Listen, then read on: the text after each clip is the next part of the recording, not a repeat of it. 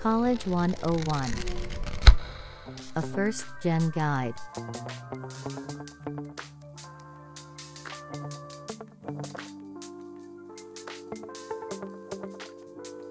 Hey everyone, welcome to College 101, a first gen guide. My name is Melissa, and this is a segment where we talk about first generation students' experiences in college. Our goal is to, if there's any common experiences first generational students go through, and how we can uplift first generation students in higher institutions. Tune in, we'll be having interviews with obviously first generation students, either currently in college or already graduates. In this episode, we'll be talking about obviously first generation students, but specifically also a lot of students who are DACA recipients as well. So if you're not aware what DACA means, it's a program that's kind of labeled Deferred Action for Childhood Arrivals. And this is for people who come as like children to the United States. This also grants them a work authorization, but also protection from deportation. So in this case, a lot of students who are also DACA recipients are also college students as well. And I just wanted to tackle also like this topic of like being a first generation student, but also having like an additional thing, as well. Like obviously like a first generation student's experience is kind of very unique to others, as that they don't really have like a concrete support group, and also it's their first time without help like navigating like these higher education. I feel like also being like a DACA recipient is a very unique experience because it also changes a lot of the aspects and how you experience like university, college, or whatever. So like to explain what DACA recipients are, like what series or what like I guess expectations it is. So to be like a DACA recipient, you have like to meet a certain series of like strict criteria. Like you obviously have to pass a background check. And something that's like interesting, I guess, is like they kind of have to renew their application every 2 years to remain in the program. And this obviously grants them from deportation. But there's also cases where people have been deported even if they were prior DACA recipients. I guess this is also very personal. Like I come from like a Latino community, so a lot of people are actually undocumented. But this is also like a wide range because a lot of DACA recipients aren't necessarily like from like a certain ethnicity or like culture group. Like it ranges. Like there's a lot of people who are DACA recipients. And I guess a certain criteria for a lot of people you have to be, I think, before June 15, 2012 to kind of qualify for being a DACA recipient. The onset rules is that if you're under 31 years old as of like June 15, 2012, and that you would have to be before June 15, 2007 until present to be considered for an application. And a lot of the people they choose is like people who are currently like working to get either the high school degree or their GED equivalent, or if you've been like either part of the military. But yeah, like I guess my personal views on it, like I really feel like a lot of the situation where like a lot of DACA recipients are in is extremely unfair, just because I guess my personal view, like I don't really believe in strict immigration. Like I think I'm probably like open borders. I also don't believe like your documentation, like your immigration status should really prevent you from getting an education. I feel like that's extremely unfair, and I feel like it's also very prevalent to a lot of people in the United States. But yeah, like DACA renewals as well, they're extremely expensive. They are extremely stressful, and especially with a lot of our current political climate, like it's very stressful for a person who is a DACA recipient when it comes to the issues of immigration, because like for example, like during the Trump administration, like how stressful it was, like how he like kind of threatened to order the end of the program in 2017. But like obviously court cases kept it kind of revived. But also like I guess with our current presidency with Joe Biden, like how he's issued like a certain action to preserve and fortify like DACA. I guess it's just like in my opinion, it's a very like a stressful experience for a lot of like DACA recipients, just because I guess every presidency kind of determines like your likelihood in this country, or I guess your likelihood for any like opportunity, not necessarily, because, and I feel like a lot of like in the application process, like a lot of students are labeled as international just because if they're born in another country and they don't, obviously they're not citizens here, then they don't receive the certain benefits. Like how we're going to talk in the interview, also how like FAFSA doesn't really work for a lot of people who aren't documented because they won't receive obviously any government aid. And I feel like that's extremely unfair because it sets back people who are actually willing to, you know, kind of go to college and also who aspire to, who also obtain to get higher education, and that being like a degree. Going on to that topic, I interviewed a student called Daniel, and they're currently attending DePaul University and also providing us their experience as a first generation student and a DACA recipient. My name is Daniel Martinez. I currently go to Paul University. My major is Latino Studies, and I was born in Mexico City, but I have lived in Chicago for most of my life. And like, if you feel comfortable, like, can you like tell me your immigration status? Currently am a DACA recipient. I came to the United States as a little kid, and well, I'm kind of glad that the DACA program came out around a little bit before high school for me. And I guess my next question would be like, what does it mean for you to be a DACA student?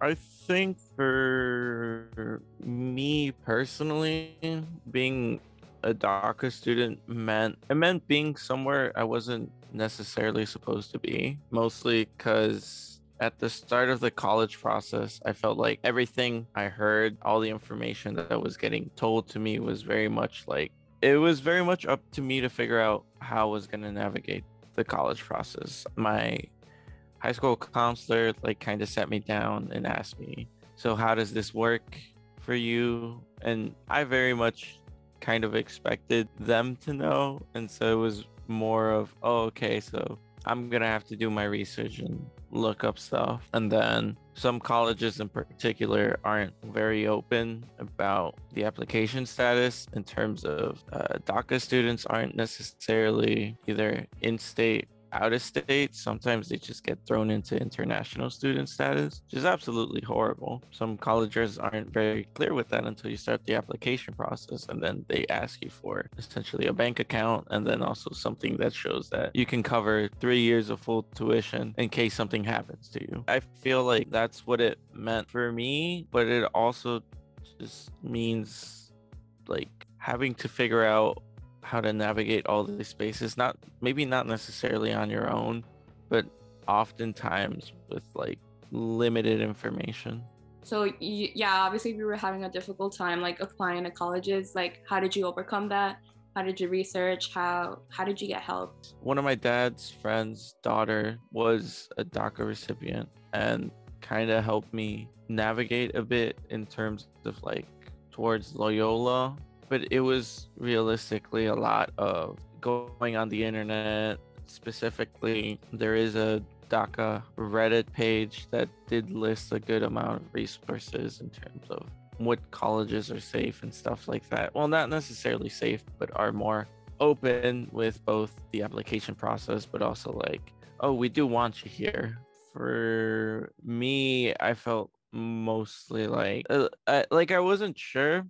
And for DePaul, it's a funny story. When I applied, they originally also had me flagged as an international student because I have a social security number, but it doesn't bounce towards anything. So when you put that in, the application just thinks you're like a international student. So I hadn't heard back from them, and the May 1st deadline was approaching. And so my counselor like just sat me down and asked me, did you actually apply? If you did, we're going to call them right now. We called them right now, and they're just like, oh, we're waiting on his banking information because, you know, he's an international student. So we're just trying to make sure that all the paperwork's in. With that meeting with my counselor, the person from the hiring, or not the hiring, from the application office at DePaul asked if I was there, and then very much, hey, if you feel comfortable answering this, can I ask about your immigration status? Then I said, oh, I'm a dreamer. I'm a DACA recipient. He's like, oh, okay. Yeah, no, we'll let you know about the application decision in a week. So it was just stuff like that, but it was very much just trial and error, and also looking for as much information online as possible. And I guess like my other question would also be like when you actually entered college, so guessing DePaul, like how was your experience? How was your first day of school? Like was it, I guess, a different environment that you encountered? I believe it was very different from high school in general, mostly because now it does make a lot more sense. High school is very structured, it's very rigid. You have a schedule, you have people watching over you for those 8 to 10 hours that you're there. In college, it was very much so of you could show up to class, you could not show up to class. I could care less. There's 30 kids in this class. I'm gonna teach this class. And it was very much this shift of responsibility towards you. I wasn't expecting to have to, or I wasn't prepared to have to navigate my own schedule and stuff like that. The environment was very different, mostly because I hadn't really navigated DePaul before the first day of classes outside of like the tour on orientation. So it was very much still got there early. I was running around the Lincoln Park campus trying to figure out where my classes were. And then it's also DePaul does some discover classes or explore classes. I don't remember which is which off the top of my head, but one of them is more for out of state or out of the city students that allows them to navigate Chicago for a week before school starts. And then the other class is more of just learning about Chicago since you're going to be here for 4 years. And I took a class that was focused on Latino writers in Chicago. I felt I was very much in a place where I wanted to be because I found a decently sized group of Latinos, and I felt like I fit in. So that was one of my high points in my first day, but it was also just navigating a completely new world for me as well. And I guess like answering more into like I guess the whole DACA thing is like in your opinion, like what are some struggles DACA students encounter like in comparison to other like students who aren't DACA recipients? It boils down a lot to information and resources because when I did talk to some people, they let me know that before that DePaul used to have a couple more resources, but then the whole Trump administration happened and people were a bit more reluctant. And then it's also just before there there wasn't that much information on the internet of what is accessible, what isn't accessible. You had to go hunt it down. And then it also felt like there was this responsibility of also making sure to spread the word within small internet communities of resources that are available. I think for me personally, because I'm very forgetful, it's maintaining reminders of renewing your DACA. Because right now that I'm employed by DePaul, I need to renew my DACA soon because it also affects my work status at DePaul because they have the employment authorization document on hand and it expires this year. And so they've been double checking just to see that I've started that process. So it's very much just, I feel like a different experience in terms of having to worry about stuff like that. I know at the back of my head, I've worried about putting myself in a situation where I would get stopped by the police. So I was very wary about going out and making too many dumb choices in a night because for other people, it might just be like, oh, you spend a night, but once that report's written, for me, very much so, I think I just treat it as a one strike policy, one strike and you're already out. And then I think also I feel like in terms of opening up and talking about your experience, it's very much a double-edged sword where you'll find people that support you, but then you'll also find people that question what you have to say. And very much so, if you don't like it, you don't have to be here. Yeah, and I guess my other question would be as well, like, do you feel like you have support and like university for being like a DACA recipient, like a dreamer? There's a good amount of support, there's a good amount of resources that are available to me. I think that for me, just that interaction when I was applying, where the applications officer was very much so like, "Oh, you're a DACA recipient? Okay, my bad. That was that was an issue on our side. We'll let you know our decision in a couple of weeks." That very much showed me they have dealt with this. They understand it. They're not completely blind to this kind of situation, and they also are open to it. Their support from different groups. There was a bit of, and it may not be for everyone, but there was a bit of political movement in regards to this within different groups at DePaul. I think overall, I was lucky enough to come to a campus where I do feel welcomed, and I do feel that there's a good amount of resources. If you find that there was a good amount of like resources in your university, like is it like easy for you to communicate with like like I don't know faculty about like your status, either like professors or like people who are more in charge of like logistics of it? I think it very much depends on a case by case situation, mostly because professors can definitely range for your general education classes. At least with my academic advisor, I'm pretty open with it, specifically with Latino studies professors. I do talk about it a bit more, but I will say that I'm still very worried or wary of just like announcing it all the time. I feel like even with how much we've progressed, it's still good in this day and age to be a bit more safe. And I guess my other question would also be like, what are some things you would tell incoming DACA students? Communication is honestly your best friend. Communicate with, specifically for DePaul, I'd say communicate with DePaul Central, who are in charge of all the financial stuff, because they can very much help you with finding resources. Communicate with your advisor, but then this also goes by case, because I have heard some stories about some advisors, but I'd say communicate with your advisor. I think as long as you maintain that communication and also just ask around with people you feel comfortable, you'll be able to find the resources, or if not, they'll be able to point you towards someone who might be able to help you out more.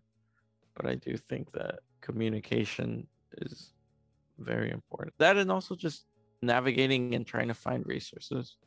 It it sucks, but I feel like it's kind of the only way to do it sometimes. And I guess now to like start wrapping up more, like what are your thoughts about how, in general, how the US treats streamers? We are very much sort of seen and painted as a charity case, but also, like, for the lack of a better expression, like that one Latino friend where they can just point to and be like, "Oh no, we aren't necessarily that horrible towards this community. Look at what we've done for this very isolated and specific group." I feel that there is a lot more that the United States could do if they really wanted to. I am thankful for the small steps that we've taken, but like everything else, I feel like they're taking their time with. And a last question, like what do you personally hope to see in the future for DACA recipients? I hope that they extend the range first most. I feel like there is still a good amount of people that didn't necessarily fall into the range, would benefit and put it to more use than I have. I'm not completely sure if they still accept new applications, so just accepting more applications, and very much so a path to citizenship that isn't convoluted and complex, and sort of a 10 to 20-year plan. That, and also just more transparency in both the workspace application processes and just higher education.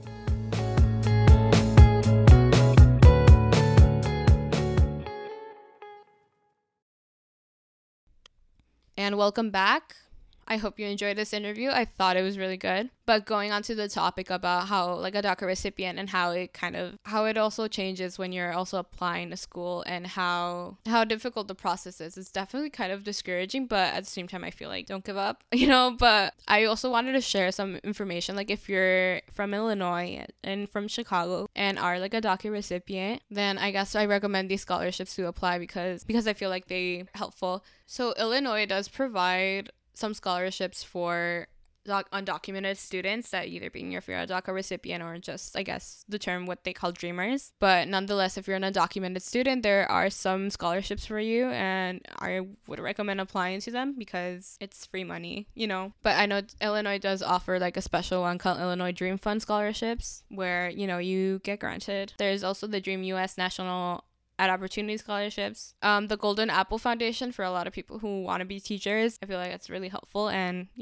apply to it. There's also the Dreamers Unidos scholarships, and that Enlace provides. I feel like that one's very helpful. I mean, it's free money in general. La Fiesta del Sol scholarship is really good. And there's also another scholarship called Dreamers and Allies Run Scholarship. But these are just a few scholarships that I kind of would say they're kind of safe to apply, that I would say I would recommend just because they cater specifically for a lot of undocumented student. The fact that either you're an undocumented student shouldn't really set you back from going to college and wanting to kind of learn, But nonetheless, I really hope you enjoyed this interview and the whole segment as well. This was College 101, a first gen guide, and I am your host Melissa, and stay tuned for other episodes.